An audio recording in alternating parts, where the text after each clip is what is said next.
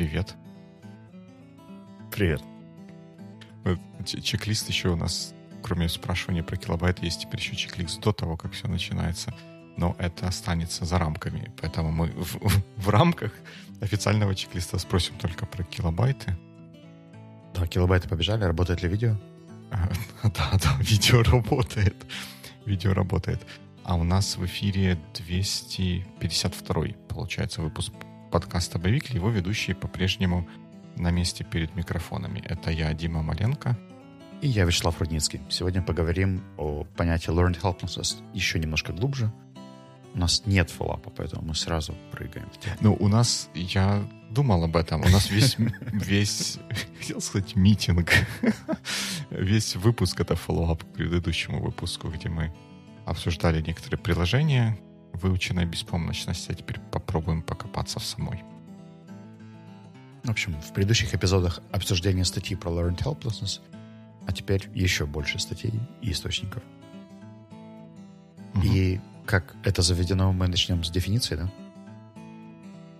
Да. Ну, я не знаю, насколько вот эта дефиниция, которую я вставил, cut and paste в наши notes, насколько это официальная дефиниция, но она из того, что я видел, из того, что мне попадалось, она максимально короткая, потому что в некоторых случаях описание — это там 2 параграфа текста, и вот это вот все, выученная беспомощность. И плюс-минус оно как-то совпадает с моим восприятием этого феномена. Я тогда, если ты не против, зачту то, что я скат-н-пейстил. Я не знаю, на какой язык зачитывать. Наверное, на английский, потому что мы знаем, что у меня с синхронным переводом плохо. Итак, learned собрались. Learned helplessness occurs when an individual continuously faces a negative, uncontrollable situation and stops trying to change their circumstances, even when they have all the ability to do so. И я параллельно, пока ты читал, нашел вторую дефиницию, которую я встречал, Американская психологическая ассоциация. Они, по сути, говорят то же самое. Повторяемая ситуация, где ты не имеешь контроля и испытываешь стресс, потом не пытаешься контролировать ситуацию, даже когда это становится возможным. И я встречал еще несколько дефиниций. Там меня смутила одна штука, потому что часть людей описывали learned helplessness как seemingly uncontrollable situation, то есть ситуация, в которой тебе кажется, что у тебя нет контроля. И мне кажется, это вообще две разные истории и два разных типа ситуаций. То есть какие-то объективные, по крайней мере, в Американской психологической ассоциации, я не знаю источник твоей дефиниции, но в них совпадает тот факт, что ситуация негативная и не поддающаяся контролю. Объективно. То есть у тебя нет возможности ее изменить. А вот истории, где ты не видишь возможности, но она в целом есть, мне кажется, это уже какой-то другой синдром должен быть. Знаешь, вот это почти... Я когда думал по всем, что же меня так в этом всем зацепило, вот этот момент, наверное, меня и зацепил больше всего. Но тут что интересно, интересное совпадение. Вот то определение, которое я вставил, по-моему, это UK Psychology, Psychiatry Organization или что-то такое, вот на ресурсе, который от них. И удивительно, что они... наверное, не удивительно, наоборот, да, что они похожи в UK и в Америке, но мне кажется, что вот в этих двух определениях есть subtle difference, потому что в том, который я первый зачитал, stops trying to change circumstances even when they have ability to do so, а во втором do not exercise control when it becomes available. И вот проводя параллели к тем другим определениям, которые ты раскритиковал, вот здесь вопрос, а как узнать, что они became available? Или как узнать, что I have ability to do so? Вот это интересно. Ну, из того, что я понял по описаниям, они имеют в виду, что мы перестаем пытаться в какой-то момент, и даже если меняется контекст, например, мы просим повышения, нам отказывают, просим, нам отказывают, просим, нам отказывают, просим, нам отказывают, перестаем просить, хотя через полгода нам бы, скорее всего, запрувили, потому что изменяется ситуация в компании, или меняется менеджер, или меняется финансовая политика, но мы об этом даже не узнаем, потому что мы перестали спрашивать. Да. Оригинальный... Как узнать? Да, но вот как узнать? Ведь оригинальное исследование, которое привело к появлению, к определению, описанию такого феномена, было с собаками. Не жалко ученым собак бедных, которых они бьют электрическим током, а потом в общем, что там было? Ты с тех пор, как стал dog-owner'ом, стал такой чувствительный? В том числе. Собаку, как какой-то ученый, профессор Мартин Селиман, он первые такие опыты правильно провел, если я правильно помню. Собаку сажали в клетку, в которой пол был типа металлический, на который можно было подавать электрическое напряжение. То есть собака, находясь в этой клетке, получала удары электрическим током, которые не прекращались ни от каких действий этой собаки. И в итоге собака сворачивалась клубочком и потихоньку скулила, когда чувствовала вот эти вот электрические разряды. Потом собаку эту перемещали в другую клетку, где она могла перепрыгнуть в другую часть клетки, где ударов электрическим током не было. И те собаки, которые уже привыкли жить под электрическим током, они не перепрыгивали в другую часть клетки. А собаки, которые не подвергались вот этому постоянному или повторным ударам электрическим током, когда они не могли ничего поменять, они довольно быстро соображали, что можно перепрыгнуть. Ну, не то, что соображали, что можно перепрыгнуть, наверное, они что-нибудь делали, в итоге оказывались в той части клетки, в которой не было ударов электрическим током, и они чувствовали себя лучше. Я как-то немножко иначе понял тот эксперимент. Возможно, там был забор и там. Просто в одной части, даже если ты куда-то убегал, там все равно было плохо. В общем, в итоге по всей территории, и неважно, прыгаешь ты или не прыгаешь. И в какой-то момент, когда ты помещаешься, ты понимаешь, что опять продолжается то же самое, ты просто перестаешь искать место, где безопасно. То есть первая попытка — это убежать от боли, а потом принятие. Мне, если честно, все эти эксперименты и со слонами, и с обезьянами, и с собаками, и так далее, окажутся не до конца релевантными, потому что тот формат, в котором они проводились, он довольно странный. Я еще потом поискал критерии, которые профессор Мартин Селигман предлагает как описание, потому что у меня было не опускающее меня ощущение, что мы говорим о каком-то другом синдроме или о части чего-то другого. И потом в одной из статей я наткнулся на посттравматичный синдром, и я понимаю, что, наверное, это learned helplessness понятие просто является одним из подуровней или аспектов того, как может себя вести человек, испытавший травму, но это не универсальная тема, которая описывает поведение человечества в целом. Это, условно говоря, есть травмирующий опыт, и ты на него можешь реагировать в том числе, воспитав в себе понятие learned helplessness как такое отрицание или попытку перестать бороться. Профессора Мартина было 3 критерия или 3 ключевых фичи, которые описывают эту часть. И мне кажется, что они как раз очень иллюстративно показывают, что это всего один из кусочков пирога. Становиться пассивным при травме. Difficulty learning. В общем, сложность даже подумать о том, что ты можешь как-то что-то поменять. То есть испытывание комфорта при осознании своего невлияния и переключение фокуса в другие аспекты. Ты перестаешь даже думать о проблеме. И increased level of stress, мне кажется, это очевидная история. Ее можно записать ко всем другим аспектам тоже. Но вот убирание фокуса от проблемы, мне кажется, таким эскейпизмом, да, или попыткой избежать от чего-то, что тебя травмировало. Да, тут интересно, у меня две мысли есть. Первая мысль, я так чуть-чуть хочу уцепиться за слова, когда ты говоришь, что тебе эксперименты с животными, с собаками вот в контексте learned helplessness кажутся нерелевантными. И мне они кажутся не то чтобы нерелевантными, может быть, не до конца переносимыми на мир людей, но при этом, если мое впечатление правильное, все теории вокруг learned helplessness, вот этого вот коучинга и всего подобного вот в этой области, они как раз берут свои корни вот в этих экспериментах с собаками, что... Ты можешь наблюдать какой-то тип поведения и дальше его проверять, типа, а работает ли это с людьми. И вот меня волновало то, что примеры, которые потом приводятся про людей, это, типа, невозможность бросить курить.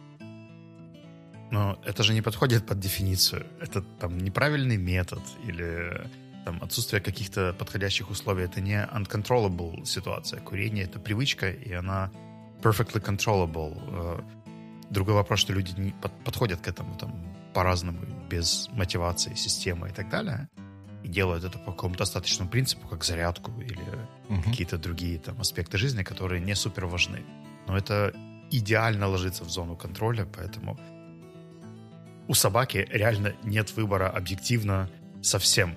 И я пытался понять, есть ли эксперименты у людей, где они же умнее собак, да? То есть они в целом понимают, что их перевели в другую клетку. Да, некоторые ученые думают, что да. Или там они спрашивают, а почему вы меня бьете за то, что я не могу дотянуться до банана там, или еще что-нибудь. Ну, в общем, мне как-то казалось, что должны быть эксперименты, которые бы именно по дефиниции проходились. То есть создавали ситуацию абсолютного отсутствия контроля и проверяли, что происходит у большой выборки людей в этот момент. И мне кажется, что их нет, потому что они показывают, что люди ведут себя по-разному. Там кто-то сдается, кто-то агрессивничает, кто-то нападает, кто-то оправдывается, кто-то уходит, кто-то... Ну, в общем, целый спектр реакций. И человечество как вид, да, не будет ложиться и скулить. И вторая мысль, которая у меня была, и она как-то пересекается с тем, что мы сейчас поговорили, и снова новая мысль появилась. Ну, вернее, как прицепилась к этому всему. Это то, что вот я как-то не могу отделаться от ощущения, что вот эта вот вся история с вот этим learned helplessness, это просто механизм обучения. Вот он так работает. Все живые организмы, которые устроены похожим образом на нас или каких-то других млекопитающих на планете Земля, вот они так работают. Они, попадая в повторяющуюся ситуацию, они находят какой-то паттерн поведения, который помогает им в этой ситуации как-то что-то оптимизировать, что для них важно. И нередко для живых организмов важно оптимизировать расход энергии. Поэтому собака, поняв, что от того, что она прыгает по клетке, ничего не меняется, ничего не происходит, она, наверное, где-то естественно логичным, неправильное слово, но более-менее естественным образом пытается сохранить энергию для того, чтобы, я не знаю, может быть, там прожить дольше и не от истощения не умереть, потому что вдруг, чем дольше она живет, тем больше шансов, что что-то может поменяться. А то, что это как бы была первая мысль, а вторая мысль — это то, что мы вот этот вот механизм, который заложен в собаку,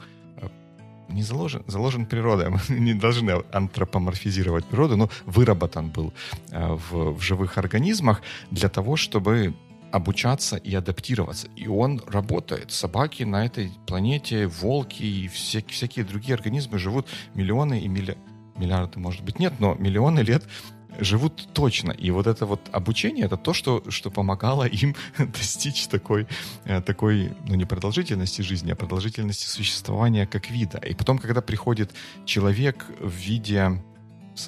приходит к собаке в виде такого всемогущего существа, ограничивает ее выбор, ограничивает ее возможности реагировать и ограничивает ее возможности учиться, то, ну, наверное, логично, что она научится чему-то не тому, чему вообще в идеале она могла бы научиться. И вот эта вот мне история никак не дает покоя вокруг этого learned helplessness. Я когда параллельно еще решил почитать про PTSD, Post-Traumatic Stress Disorder, там описывался один из аспектов fight or flight syndrome, то есть когда ты либо начинаешь с чем-то бороться, либо убегать. И его природа заключается в том, что ты можешь бороться до определенной степени. Просто вопрос, сколько ты будешь бороться перед тем, как ты сдашься и перестанешь. То есть только в каких-то классических фильмах, которые там показывают бойца, который встает бесконечно, потом у него идут флешбеки про маму, потом он вспоминает, как ему что сказал тренер, он все равно встает, и потом там либо погибает, либо побеждает. Но это кино, да, а в реальной жизни судя по описанию fight or flight response, вопрос только в том, как долго вы будете бить собаку током, прежде чем она перестанет сопротивляться. Или там, как долго создавать какие-то искусственные ограничения для человека перед тем, как он перестанет пытаться их изменить. Но дело в том, что он же может просто там уйти из работы. Или это очень красиво показано в фильме «Резервы Кола», который продюсировали моя с одногруппницы Оля Бессмертницына и Лиза Смит, про домашнее насилие.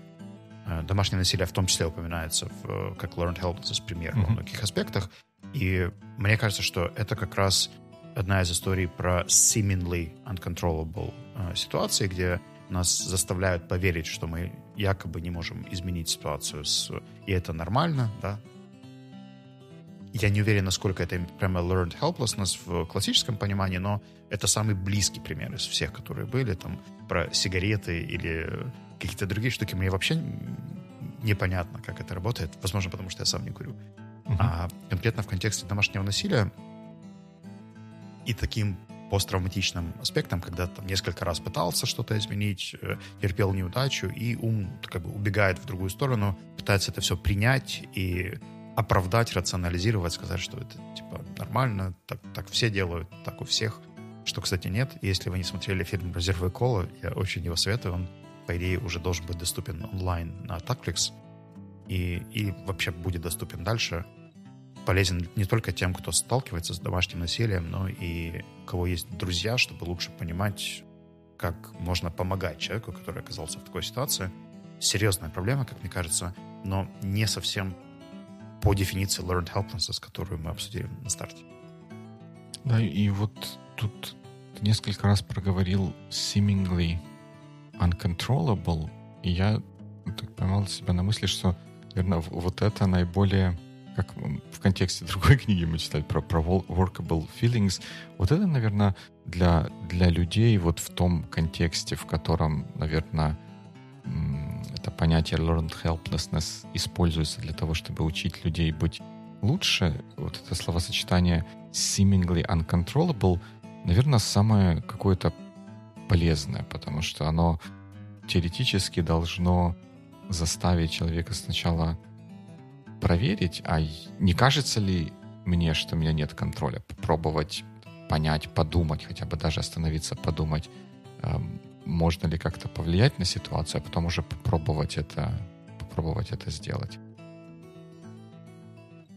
Мне кажется, что это еще вопрос состояния, потому что кроме PTSD еще упоминались клинические депрессии, тоже как состояния, которые смежны с этим аспектом. И где-то в одной статье я даже видел, что helplessness — это симптом депрессивного состояния. То есть, когда ты впадаешь в депрессию, и у тебя начинают появляться аспекты того, что ты там теряешь видимость контроля и перестаешь проактивно действовать в ситуациях, а скорее ждешь, пока что-то как-то изменится само. Депрессия тоже огромная, серьезная тема, мне кажется, она там тоже является важной, но если сегодня все-таки сфокусироваться на ситуациях, которые fully uncontrollable, то мне было бы интересно, первое, как это все детектить, да, то есть как с этим быть. И если... в общем, я когда сел об этом первый раз думать, мне показалось, что все достаточно просто. Такая стоическая дихотомия. Могу изменить, не могу изменить. И погнали. А потом появились ситуации, в которых я понимаю, что есть какие-то объективные факторы. Там, например, можно переехать в другую страну.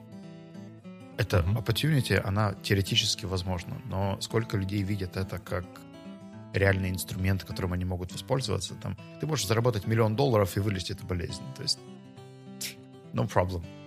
Но как заработать этот $1 миллион, не всегда есть инструменты. Психологи называют это осредствленным. То есть люди не всегда имеют ресурсы понимания, каким образом подойти к вопросу. И в этом плане любая штука, где нам не хватает опыта или видения того, как работать с проблемой, может тогда классифицироваться как learned helplessness. И тогда пример курения тоже сюда подходит. Но меня где-то внутри это не очень устраивает, потому что мне хочется верить, что есть какие-то объективные ситуации, которые просто... например, сейчас половина Европы под тучами, и в Киеве с очень высокой вероятностью не будет солнца какое-то время, а я выбираю не уезжать из Киева, и мне нужно принять эту погоду на следующие 5-6 дней.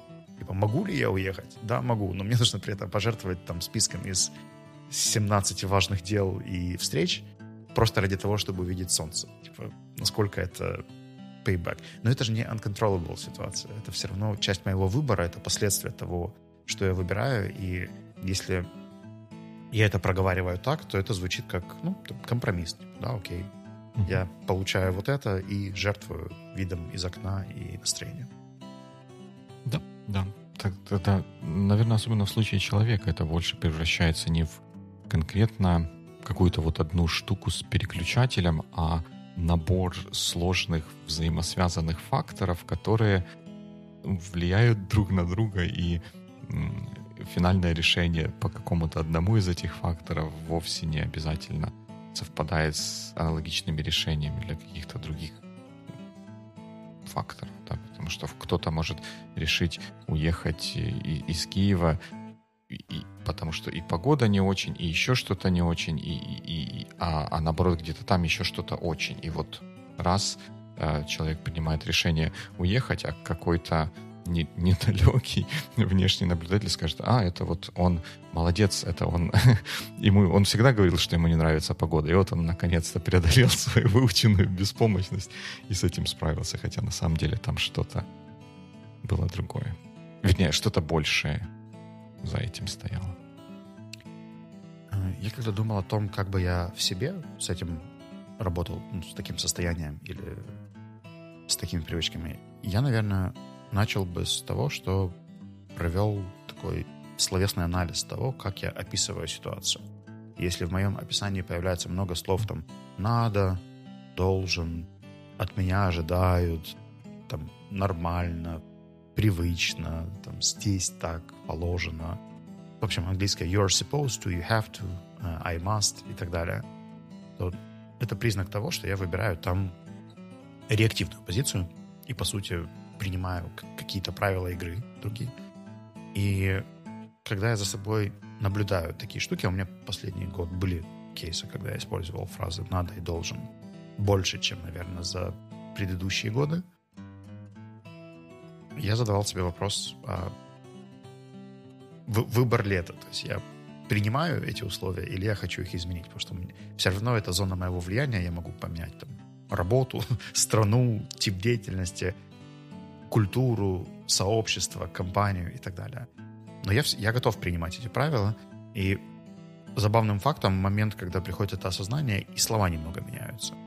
То есть ты уже не говоришь, что мне надо закончить, а типа я закончу это сам до следующей недели, или я поговорю над этим, я поработаю. И тогда это уже не совсем learned helplessness, это выбор поработать в сложной ситуации какое-то время, учитывая те бенефиты, ради которых я это делаю. Причем эти бенефиты могут быть как материальные, так и нематериальные. Это такое уже осознанное согласие получить вот этот, как там написано, repeatable stress or continuously face negative situation, но уже не uncontrollable. Уже просто с пониманием до того, что если это мой выбор, я знаю, зачем я это делаю, и если я решу, это можно будет прекратить или как-то закончить и свернуть. Во многом занятие спортом — это пример, потому что ты же, по сути, идешь, причиняешь себе дискомфорт и стресс, разрываешь мышечные ткани каким-то образом, потом получаешь еще болезненные ощущения после этого, платишь за это, ходишь туда регулярно, делаешь это еще и еще, потому что ты знаешь тот постэффект, который это тебе даст потом. Но конкретно в этот момент это как раз очень даже negative, stressful и repeatable ситуация.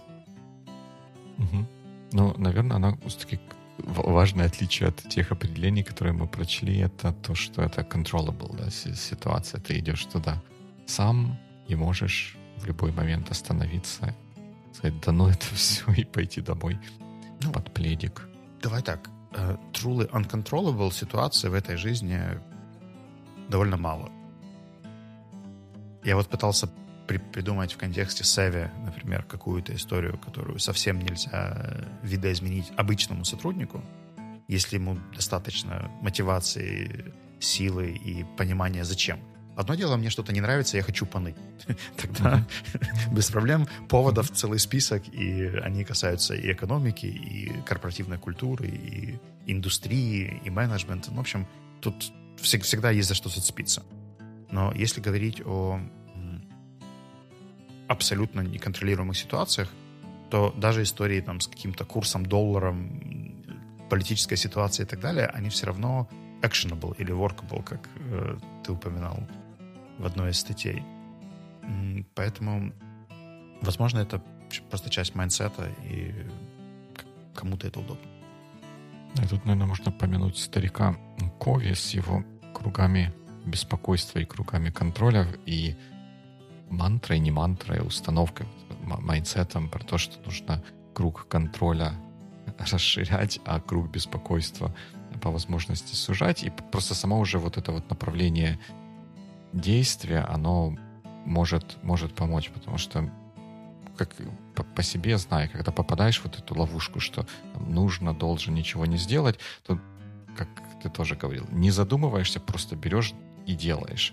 Хотя если остановиться и чуть-чуть подумать, то можно это сделать либо по-другому, так, чтобы это закончилось, либо как вот тот же самый on-call, да, там можно эти задачи или что-то там, звонки обрабатывать, а можно сказать: подождите, сейчас мы денек вообще ни на что не отвечаем, чего-то исправляем, и дальше тишина.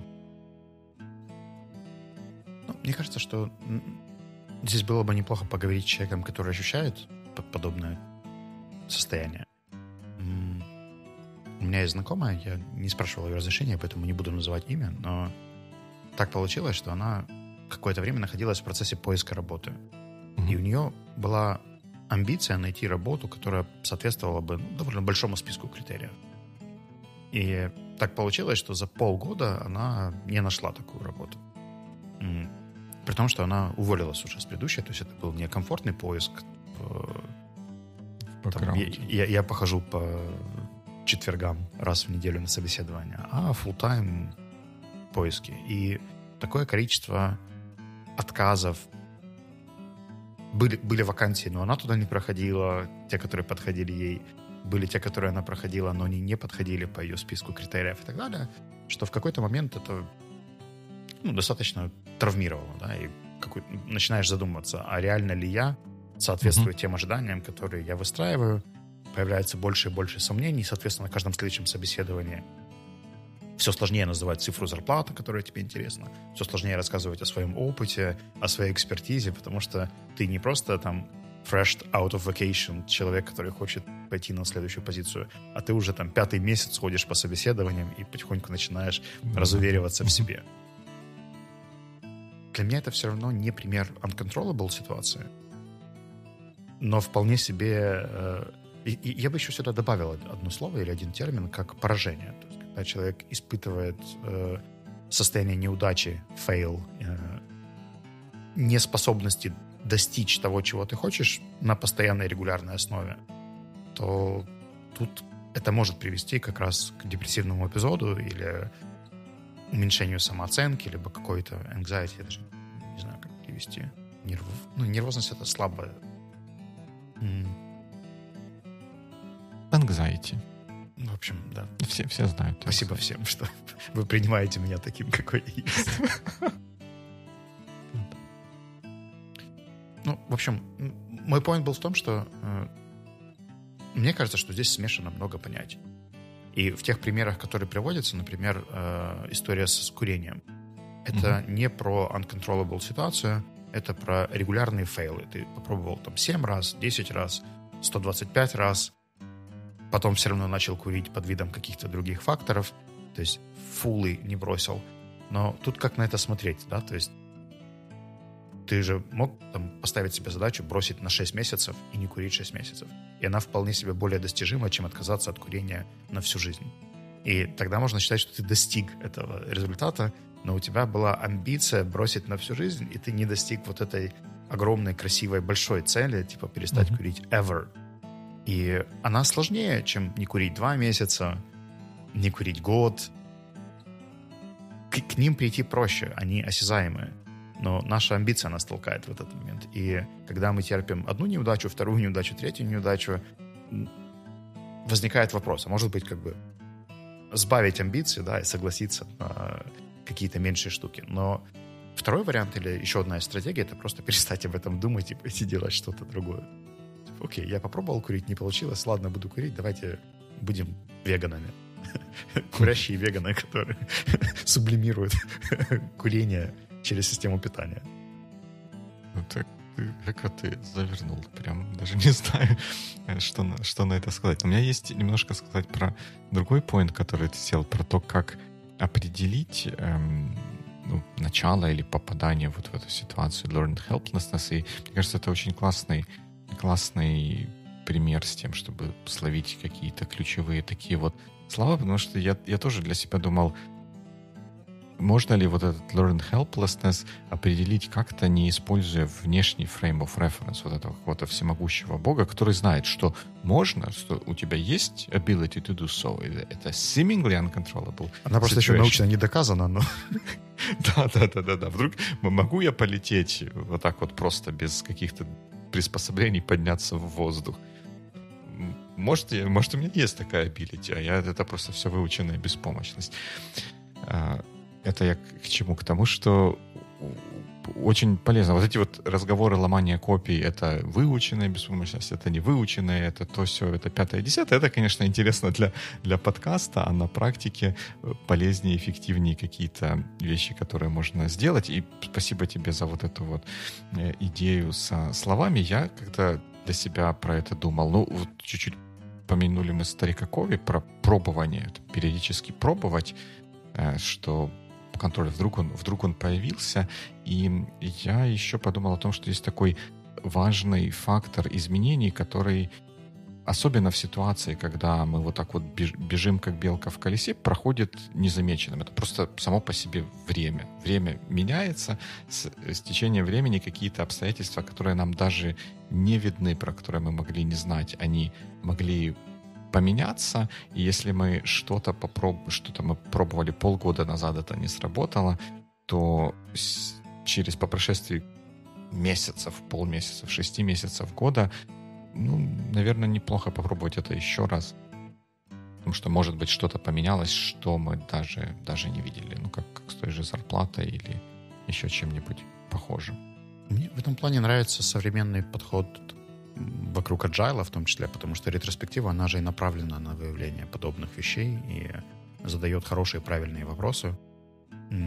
Тут, наверное, включается человеческий фактор, когда у нас приходит участник, который там травмирован неудачным опытом со скрамом, где в силу каких-то других факторов, там, не знаю, отсутствие тайм-менеджмента, он работал в стартапе, в котором там все менялось 7 раз в день, или еще какая-то другая история, ему проще навесить проблему на какой-то внешний фактор, типа это все методология такая, и дальше сложно его принимать, потому что когда ты приходишь в другую компанию, где также пользуются скрамом, но пользуются спокойно, размеренно, спринты себе идут, статус-митинги проходят, все и по форме, и по сути работает в этом конкретном контексте, то человек может еще наоборот, он может поверить, что это всесильная штука, которая вообще может решить все. Потом перейти работать в Райфайзенбанк IT, где вообще другая корпоративная культура, другие методы, подходы, и пытаться туда эту штуку прилепить.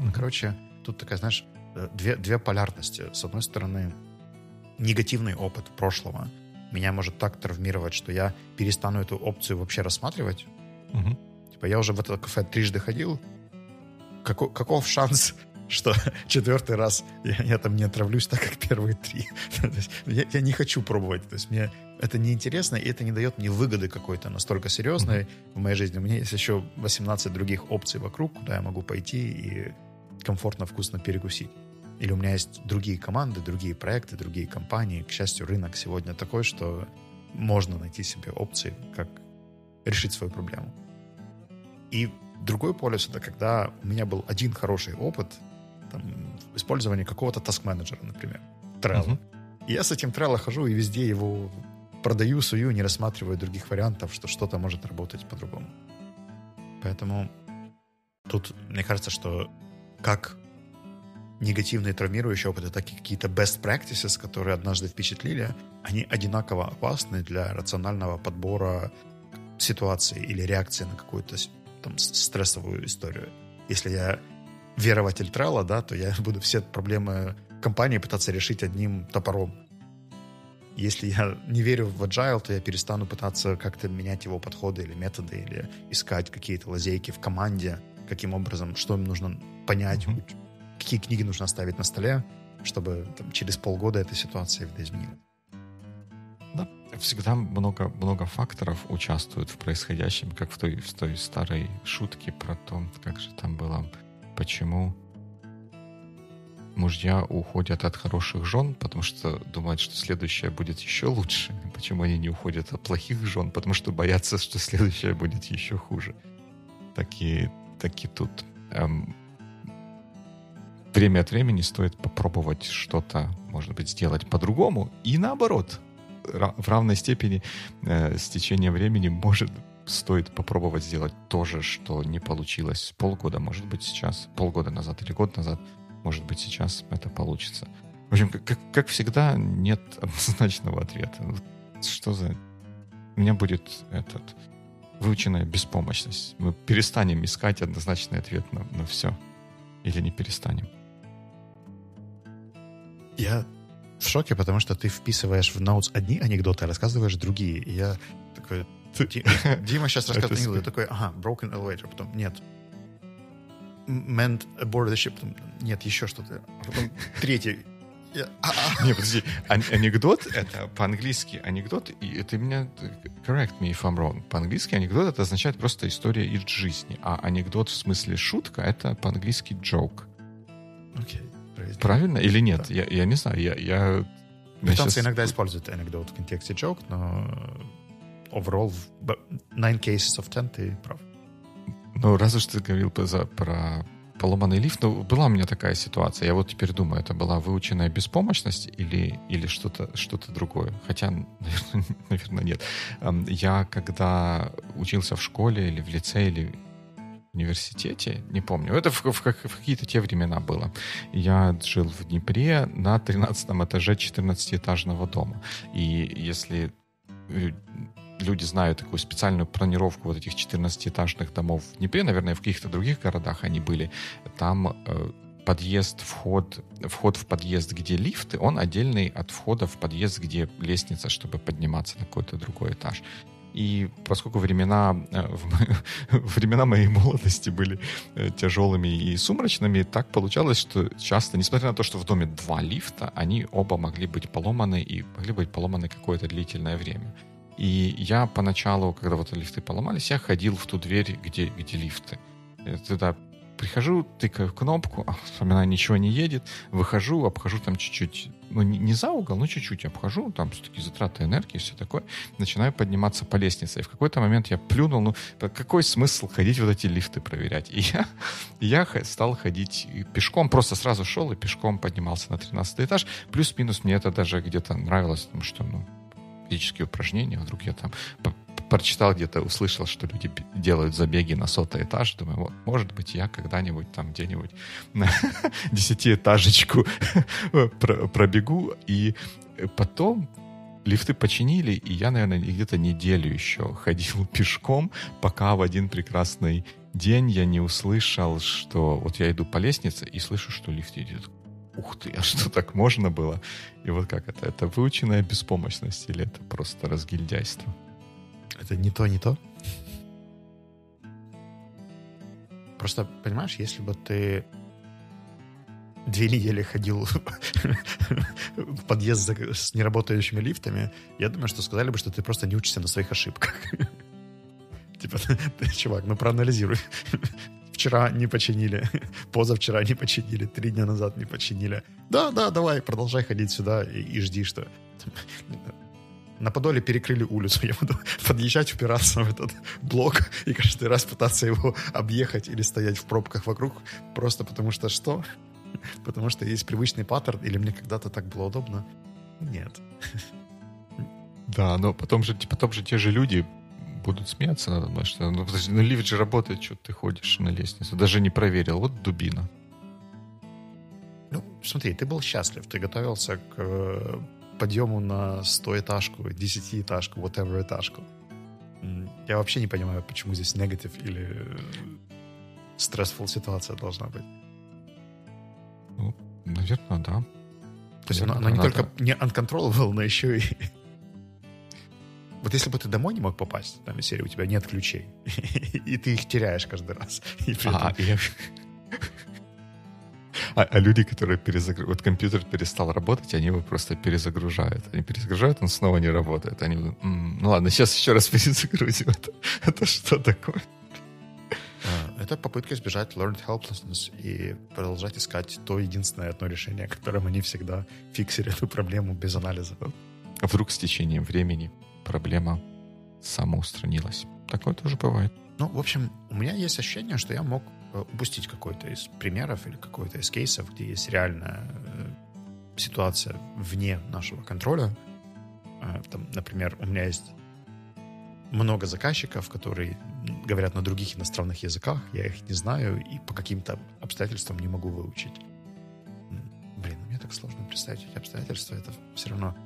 Переводчика найти, Google Translate.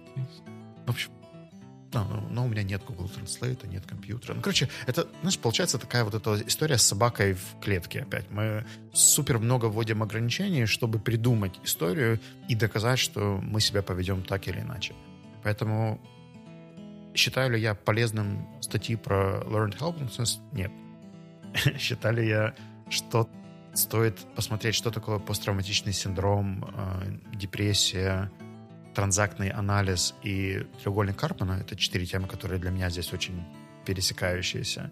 Да, я считаю, что как бы понимать, что у вас может быть одно из этих состояний, и вы где-то ведете себя реактивно и хотели бы изменить эту ситуацию, то есть взять контроль над своими реакциями и так далее, то здесь есть много подходов. И стоицизм, и изучение психологии, и консультирование, в том числе психологическое. Инструменты, благо, есть. Поэтому так, все в наших руках было бы, наверное, generalization, но целый ряд инструментов точно в наших руках. Да, ну, как минимум в наших руках остановиться и подумать, а что в наших руках, что мы можем сделать, чтобы повлиять на ситуацию. Даже если сформулировать вопрос не «могу ли я повлиять на ситуацию?», а «как повлиять на ситуацию?», иногда это может помочь так же, как вот ты говорил с вопросом «я должен» versus «я решил делать что-то». Справедливо. Ну, или вообще хочу ли я менять ситуацию at the first place? Да. Например, у нас в руках есть список тем. У нас в руках есть более сложная проблема, говоря про uncontrollable situation. Если... Вот, кстати, uncontrollable situation. Теоретически у меня есть план, что я в следующей неделе в ближайшие выходные, а потом... Так, в ближайшие выходные, да, я поеду в отпуск, а, соответственно, на следующих выходных я буду из него возвращаться, что сделает проблематичным наши записи в течение ближайших 2 недель. I'm sorry to break this news for you. Но, говоря про uncontrollable situation, вот с ковидом вообще все непонятно. И есть не нулевой шанс, хотя я надеюсь, что он минимальный, что это мероприятие не удастся.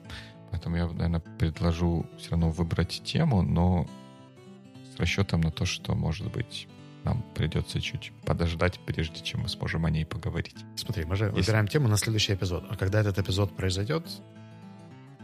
Вот люблю я тебя и твой майндсет. Да.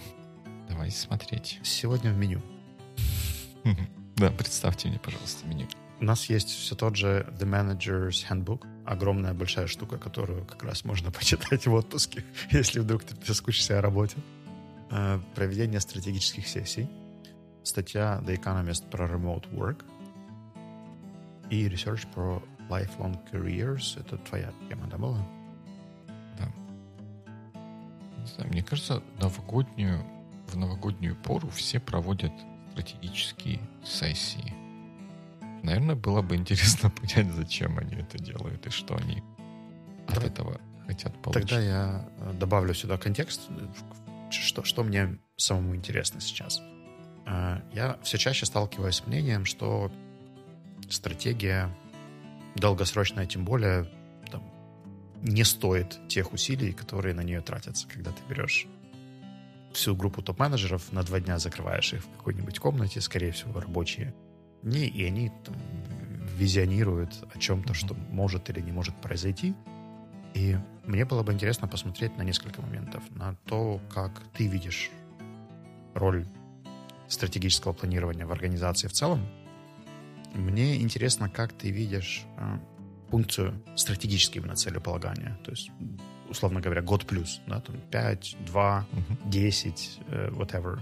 В современных компаниях был ли у тебя опыт работы с такими стратегиями, когда либо кто-то ее каскадирует вниз, либо ты сам принимал участие в формировании и формулировании каких-то вещей?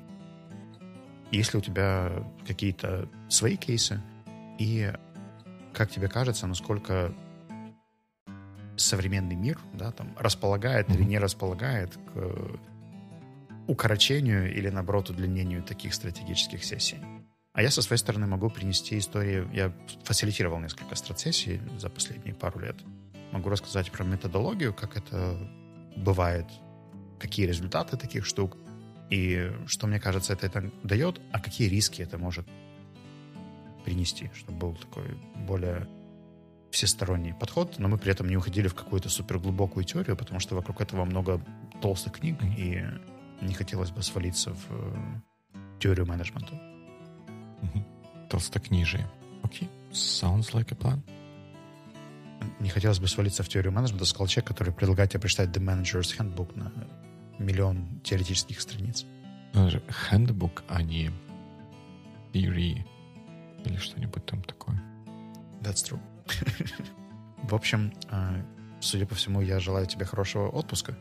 И где бы он ни прошел или когда бы он ни начинался, это пожелание можно активировать, потеряв скретч-код внизу подкаста. Alright. Спасибо. Тогда good week. Good, whatever time slot you choose.